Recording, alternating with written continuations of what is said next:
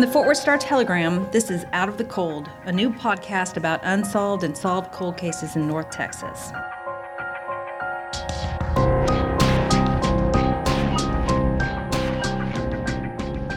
I'm Deanna Boyd.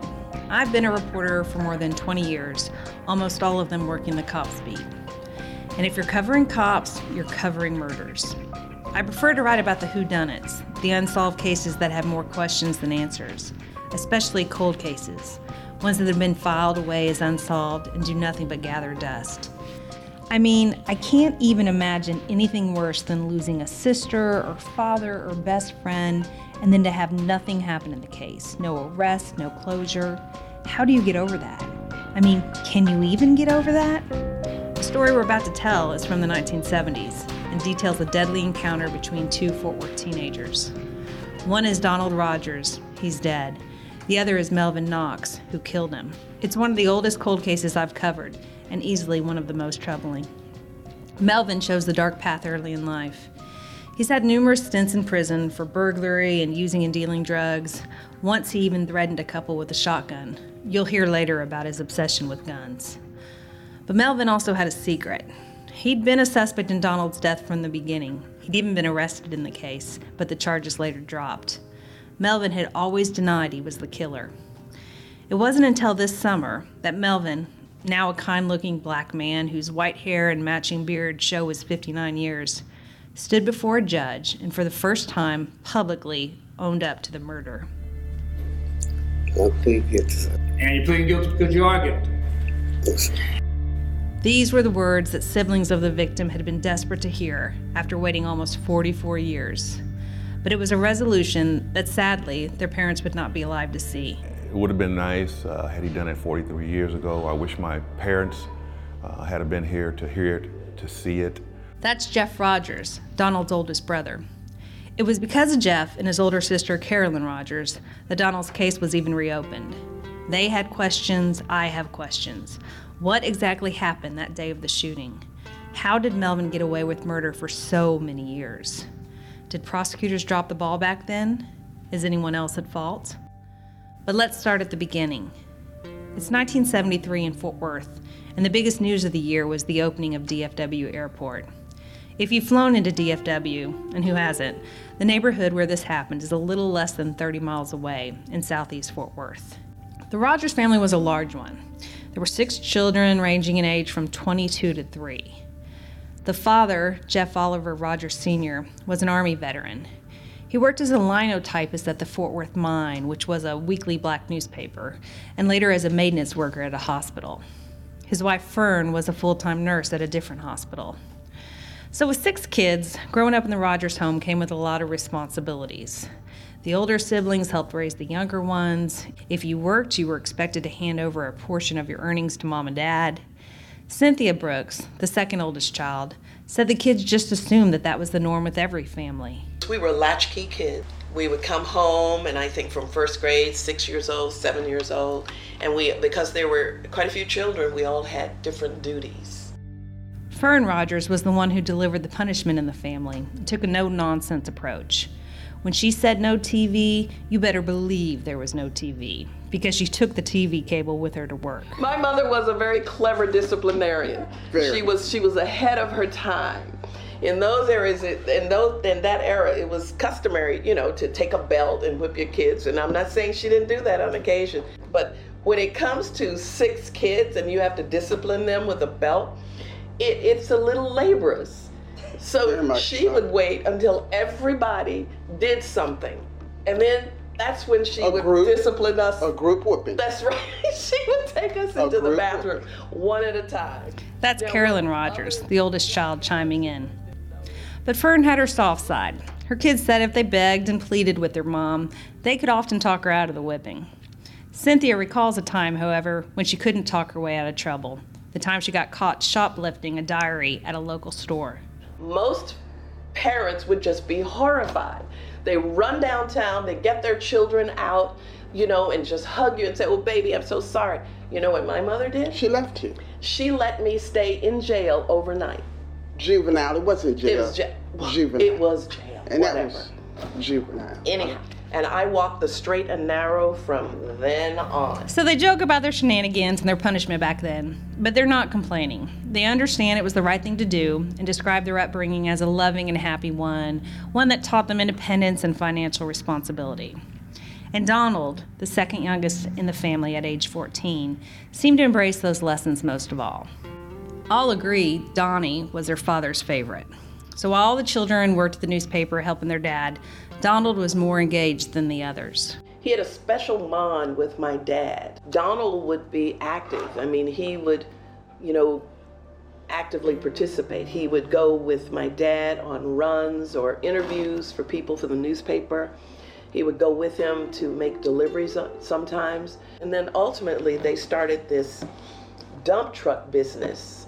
My father went out and bought a dump truck, and Donald would go with him on these runs to pick up old cars and old furniture, primarily I think metal, because you could turn a nice profit then. But he was doing that with my dad up until he died. On August 7th, 1973, Donald had handed his most recent earnings over to his dad for safekeeping, money intended to use on new clothes for the upcoming school year. And as he often did, he leaves the family's Rolling Hills home and heads over to Melvin Knox's house, his buddy who lived less than a 10-minute walk away. Now, it's a safe neighborhood, one the Rogers had called home since the late 60s, filled with young families and professionals, and somewhat shielded from the rest of the city by its hilly terrain. I think we were the first black family to integrate Rolling Hills. And in those days, you have the black newspapers with the society pages, and I remember a teacher walking up to me at school and showing me the copy of a newspaper. She said, "Is this you? Did you move there?" And I said, "Yeah, actually we did." And she said, "Oh, because that was, the thing." I mean, you had integration of neighborhoods that historically had been white, and African Americans, as they did better, they moved into better neighborhoods, and that was part of that. As was common in the 1970s, it was okay to ride a bike without a helmet or walk to a friend's house after dark without a worry in the world. Rolling Hills seemed especially safe. Crime happened in other neighborhoods. And while other cities across the U.S. were seeing spikes in their crime rates, in Fort Worth, which was about half the size it is now, crime was actually down in 1973, with the number of homicides falling 17% from 1972. And Rolling Hills was a very nice neighborhood. I mean, to the point that we would walk at 10 and 11 o'clock at night from our home to our friend's home. Of course, you can't do that today. But we felt safe in that neighborhood. There was no reason for us to feel otherwise. The Knoxes were newer to the neighborhood. Ruth and Curtis Knox owned a small grocery store in town and later an apartment complex. They'd moved to Rolling Hills from another East Fort Worth neighborhood, one where their son Melvin had already developed a reputation as being tough and streetwise despite his young age. During recent testimony, Georgia Johnson recalled catching a glimpse of Melvin's temper as she and some girlfriends played on Jessamine Street in the early 70s, not far from where Melvin's family lived before moving to Rolling Hills. As she tells it, one of her friends struck another with a rock, causing the injured girl to run home crying. That girl's brother comes out, happens to see Melvin walking down the street, and mistakenly assumes Melvin's the one who threw the rock. So he grabs Melvin, but the other girls jump in and say, "Hey, Melvin didn't do anything." The brother lets go of Melvin, goes back home, and the situation seems to be over. But it's not. Now keep in mind, Melvin's only 12 or 13 when this occurred. Then sometime, maybe 5-10 minutes later, Melvin comes out of his house with a shotgun. I mean, the gun was big as him. It was, you didn't know what was going to happen. We were kids. I hadn't seen anything like that. That day, an adult neighbor sees what's happening, steps in and stops Melvin. Not long after, the Knox family moved into their Spanish-style ranch home in the more affluent Rolling Hills neighborhood. With a basketball goal attached to the top of the garage and its prime location at the end of a cul-de-sac, the house made for a popular hangout for teens in the neighborhood, Donald included. Ricky Howard lived on the same street, and he remembers playing basketball with Melvin and another friend at the Knox home on the day before Donald was killed. At some point, Melvin and the other team went inside the house. Not long after, they called Ricky in too. When testifying at Melvin's sentencing hearing, Ricky recounts what happened next. My mother and father's rule was that you didn't go in anybody's house if their parents weren't there. And so I stopped at the door, and Melvin said, well, I need to see you. And so I said, what is it? He says, come here, I need you to help me do something. So I started down the hall, and as I started down the hall, he stepped out of a doorway with a gun in his hand and pointed at me. The gun was close enough that I grabbed the barrel of the gun and pushed to the side. And I told him, I said, man, you don't play with a gun. You know, he says, well, my dad got me this, I believe he said, for his birthday. And I said, well, that's nice, but you don't play with a gun. You know, you don't point a gun at anybody. The next day, Ricky and his brother, Randall Howard, were on their way to Vacation Bible School and noticed Donald playing basketball with Melvin. Randall would later tell investigators that the sight had worried him because he knew Melvin was a wild kid while Donald was a good kid. And he knew that one day earlier, Melvin had pointed a shotgun at his brother, a foreshadowing of the tragedy that was about to happen. When they returned home a couple hours later, they found their street blocked off and flooded with police cars.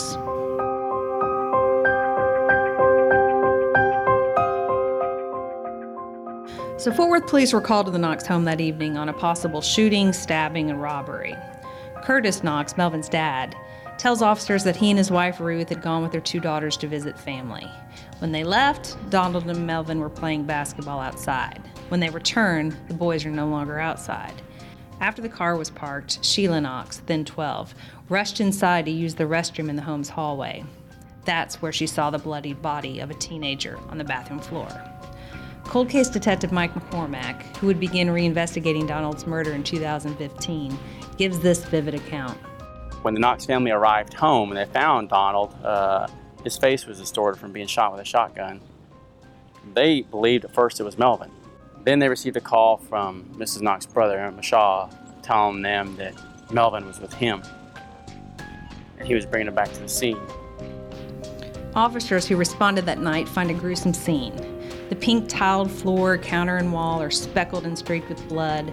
A corner of the cream patterned wallpaper is stained with blood splatter.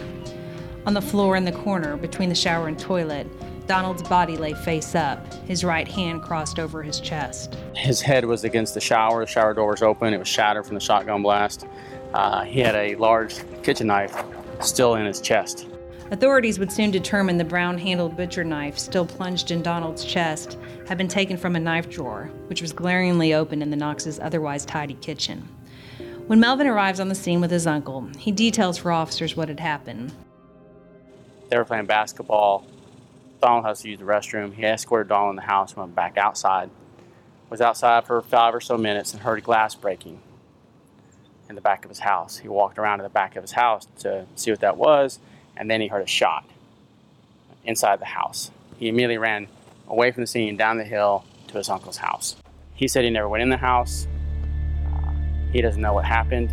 But the crime scene doesn't add up, and from the beginning, police are suspicious of Melvin's claims. First off, there's no property missing from the home. In the living room, investigators find the family's big and boxy television console toppled over, its screen pushed into the carpet. Nearby was a large rock that had evidently been used to smash through the now shattered sliding glass door. When officers lifted that television, there was no glass under the television, which you would expect if the glass breaking came first.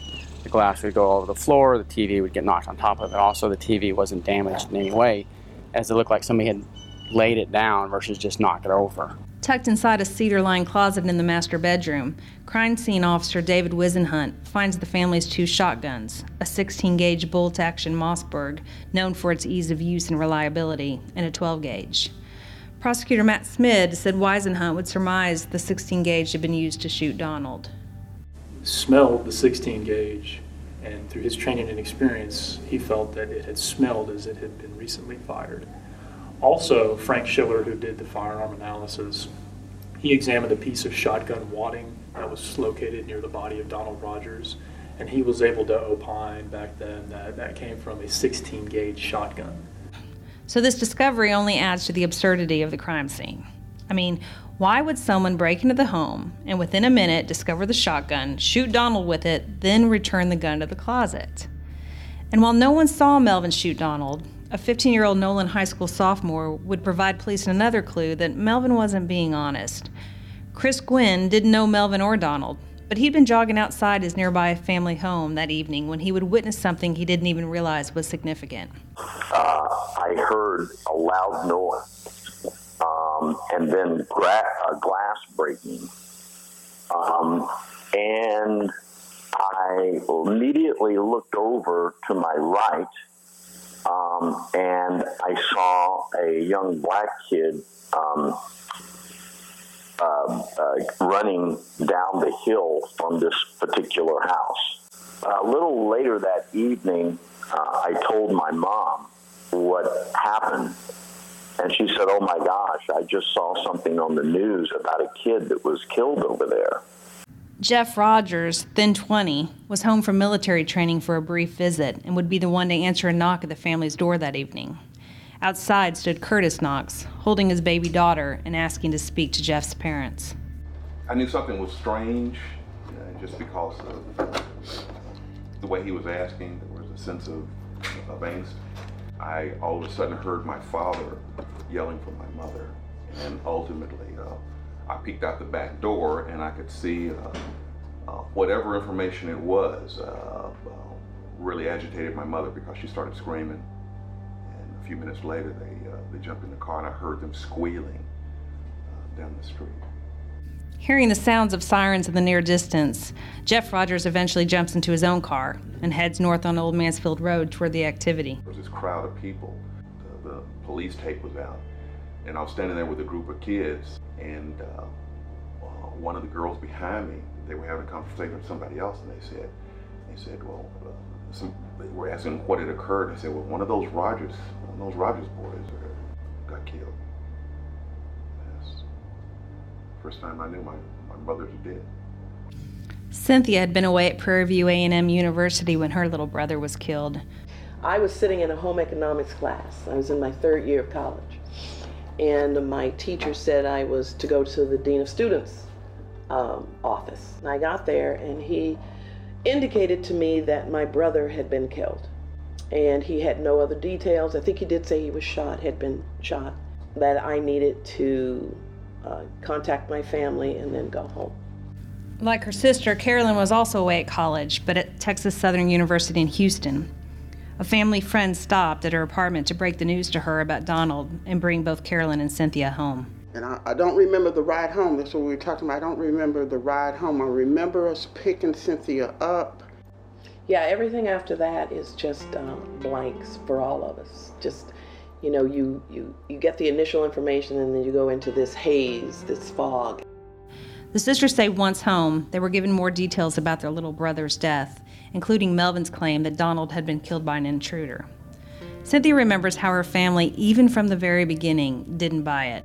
When my parents or someone started floating the idea that we suspect that Melvin did this, because the way it was explained just did not sound plausible. It didn't make sense. So Donald's death would cripple the Rogers family and shatter the innocence of the neighborhood. For a time, kids no longer were able to roam the neighborhood freely. Parents kept a more careful watch over them. This was just a bolt out of the blue. Yeah. Right. And it shocked the Rogers Foundation for years and years. You know, a crime like that was really unheard of in a neighborhood like that. It was actually shocking.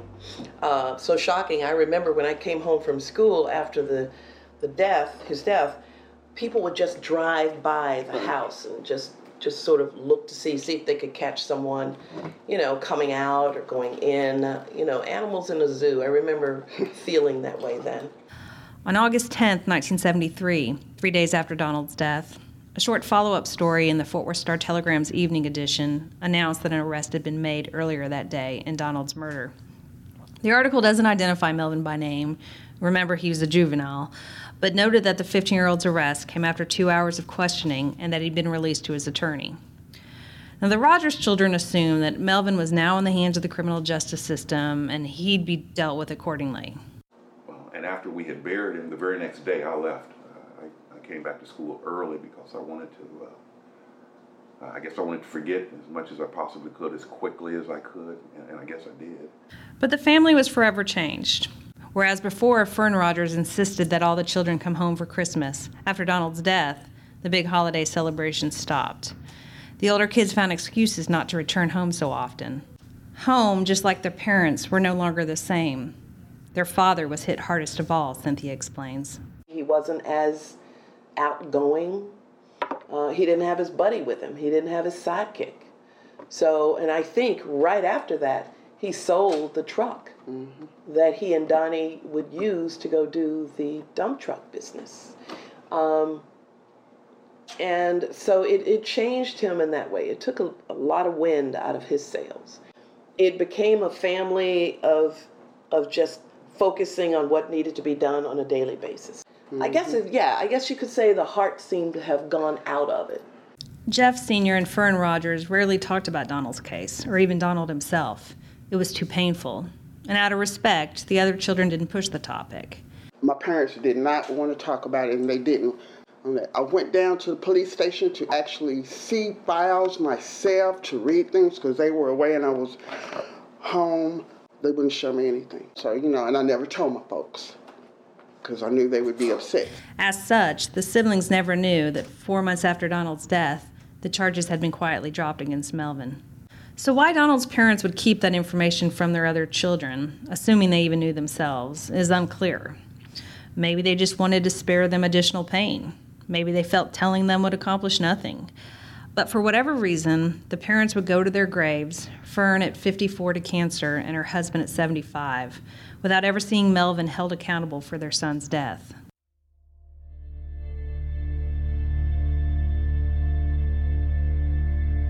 But through the years, Carolyn's mind keeps wandering back to one question. What happened to Donald's killer? She does internet searches, she even calls a detective with the Fort Worth Cold Case Unit years ago, but can find no indication that Melvin was ever prosecuted. She passes on those concerns to Jeff, but Jeff thought his brother's murder case had already been resolved, and as such, he initially blows Carolyn off. She had mentioned it to me on a number of occasions over the years, and finally,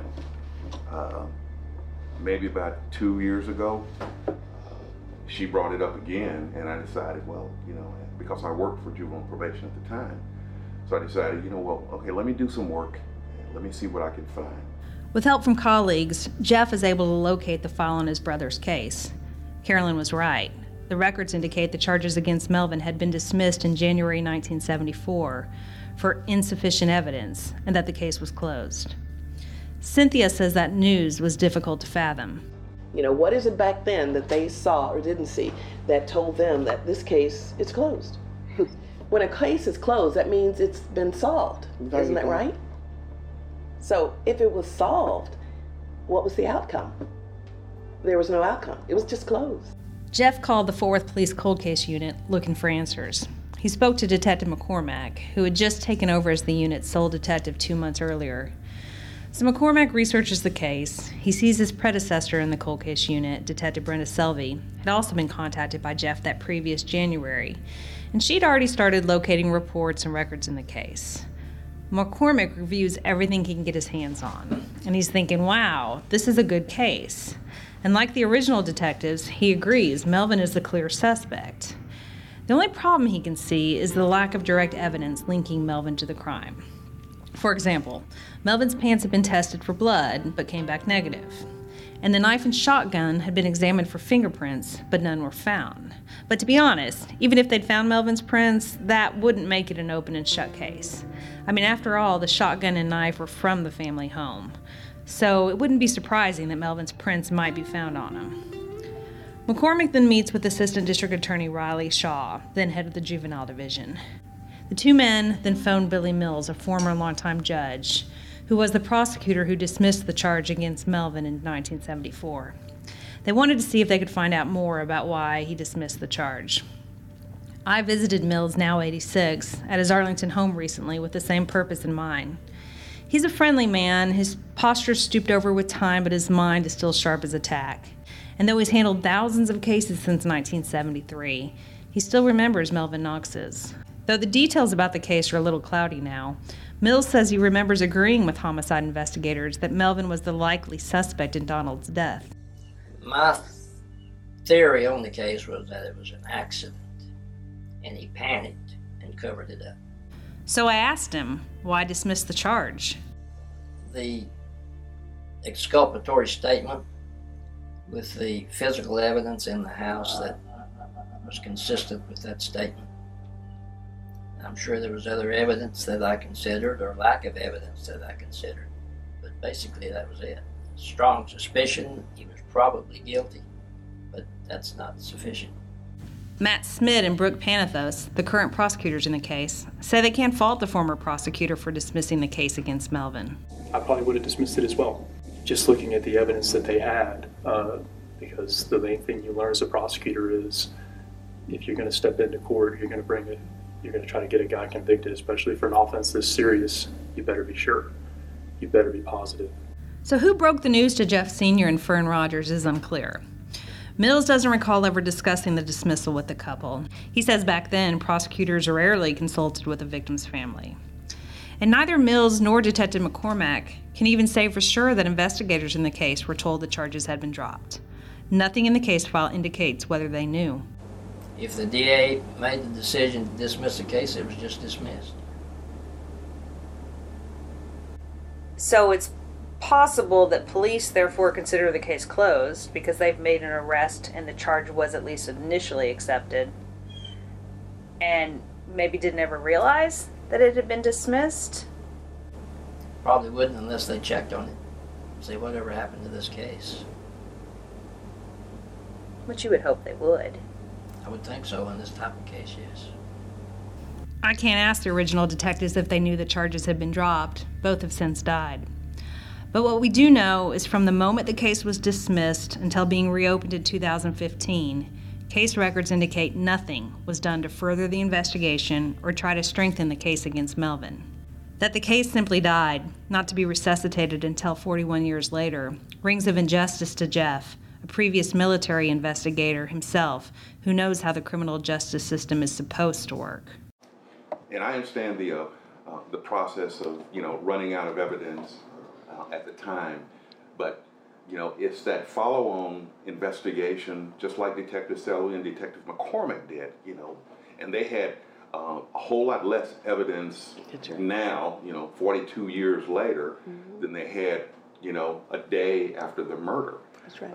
That just, that screams that something was not right. Somebody did something wrong, or somebody just didn't do something at all. That's right. After the DA determined that there was insufficient evidence, somebody should have went to further dig, and there's no evidence that they did. Cynthia suspects she knows why, and she's not the only family member who feels this way. The only logical explanation is that, they just didn't care. Back then, they didn't care. It was just insignificant, two little black kids, one shot the other. Well, but this is not going to make or break my career. Unfortunately. A white kid involved in that's a career maker or breaker. And that was the sign of the time. That her parents didn't push for justice in Donald's death is something Cynthia struggles with. What happened to him then and the way it happened, it wouldn't happen today because we would respond differently. Then there was still that fear of the police where you just didn't do that. You didn't go down to their office and demand justice. McCormack can't say whether race played a factor in the case, but he says from the original reports he's been able to review, it does appear detectives back then did a thorough job. Mills, the prosecutor who dismissed the charge, insists that race was not an issue. We never considered race when we were evaluating our cases or trying them. Do you think it's possible this case just kind of fell through the cracks? Once the case was dismissed, then probably nobody else is going to work on it unless something new comes up.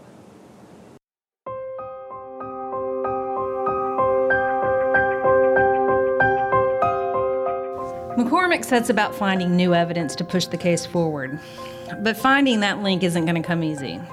He soon finds out that evidence in the case, the 16-gauge shotgun, the knife that had been buried in Donald's chest, the clothes that Melvin had been wearing that night, are all gone. Since 1973, the Fort Worth Police Property Room has been relocated 3 times and untold amounts of evidence lost. McCormack says he's not surprised that the evidence was gone. It's a common challenge faced by cold case investigators. nor does he believe that his disappearance is a fatal blow to his investigation. The evidence had been tested already for fingerprints and blood, so I kind of knew the answer. Of course, today the techniques are better, and I would have retested it, but it had been tested, so I knew pretty much what the answer was. Realizing any new information in the case is going to have to come from a witness, McCormick decides to start at the top. He seeks out Melvin. He goes to a small apartment building on Bryan Avenue that until recently Melvin's parents owned. He knocks, the door opens, and there stands Melvin, now 57. Well, he was obviously older, soft-spoken, but I had done my research on him, so I kind of knew a fair share about him. He's not this poor old man. He's had his hardships in life. But I knew who I was talking to, who was somebody that was experienced with the criminal justice system. And Melvin's rap sheet was lengthy, starting with a theft conviction less than 4 years after Donald's death. Since that time, he racked up an aggravated assault with a deadly weapon conviction and lots of drug convictions, the last occurring in 2010. McCormick asked Melvin if he'd be willing to talk about some old cases. Melvin agrees, and the two men ride together to the downtown police station. And eventually the topic turns to what happened to Donald that August night 42 years earlier.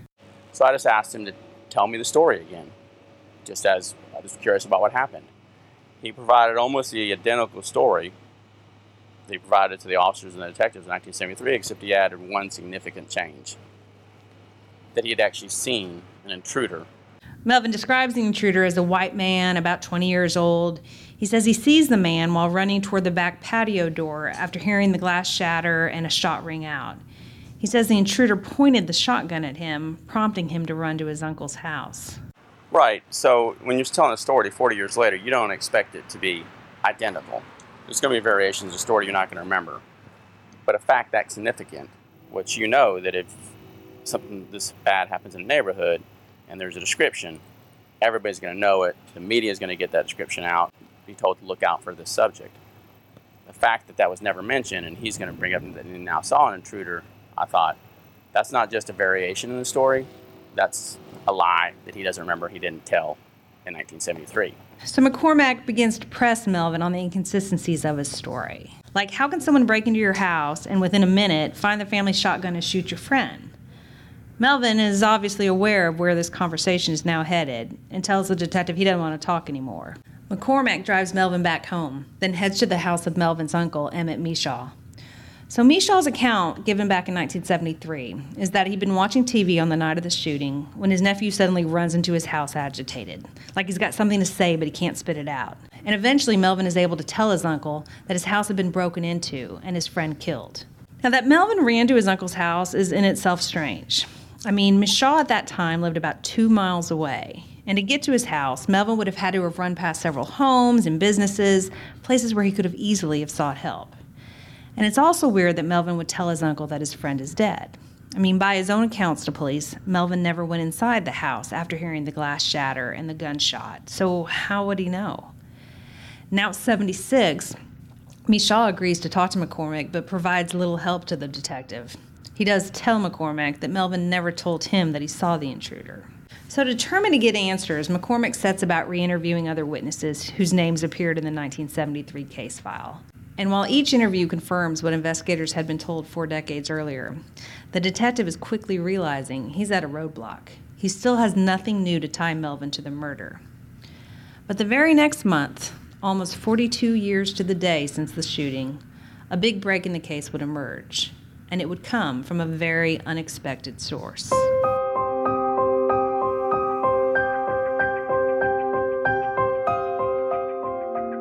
Coming up in the next episode of Out of the Cold, A Shot in the Dark brings Detective Mike McCormick the new evidence he needs to push the Donald Rogers murder case forward. That's when I knew that the family knew what happened, and the family had kept that a secret, and this was my chance to find out what really happened. But will Donald's siblings finally get the justice they seek? The South State Texas first, it's Melvin and then Knox. State's ready? Yes, sir. And the defense. We're ready. All right, Mr. Knox, you're charged with murder. Out of the Cold Cold is produced by Steve Wilson, edited by Lee Williams, and written and narrated by me, Deanna Boyd.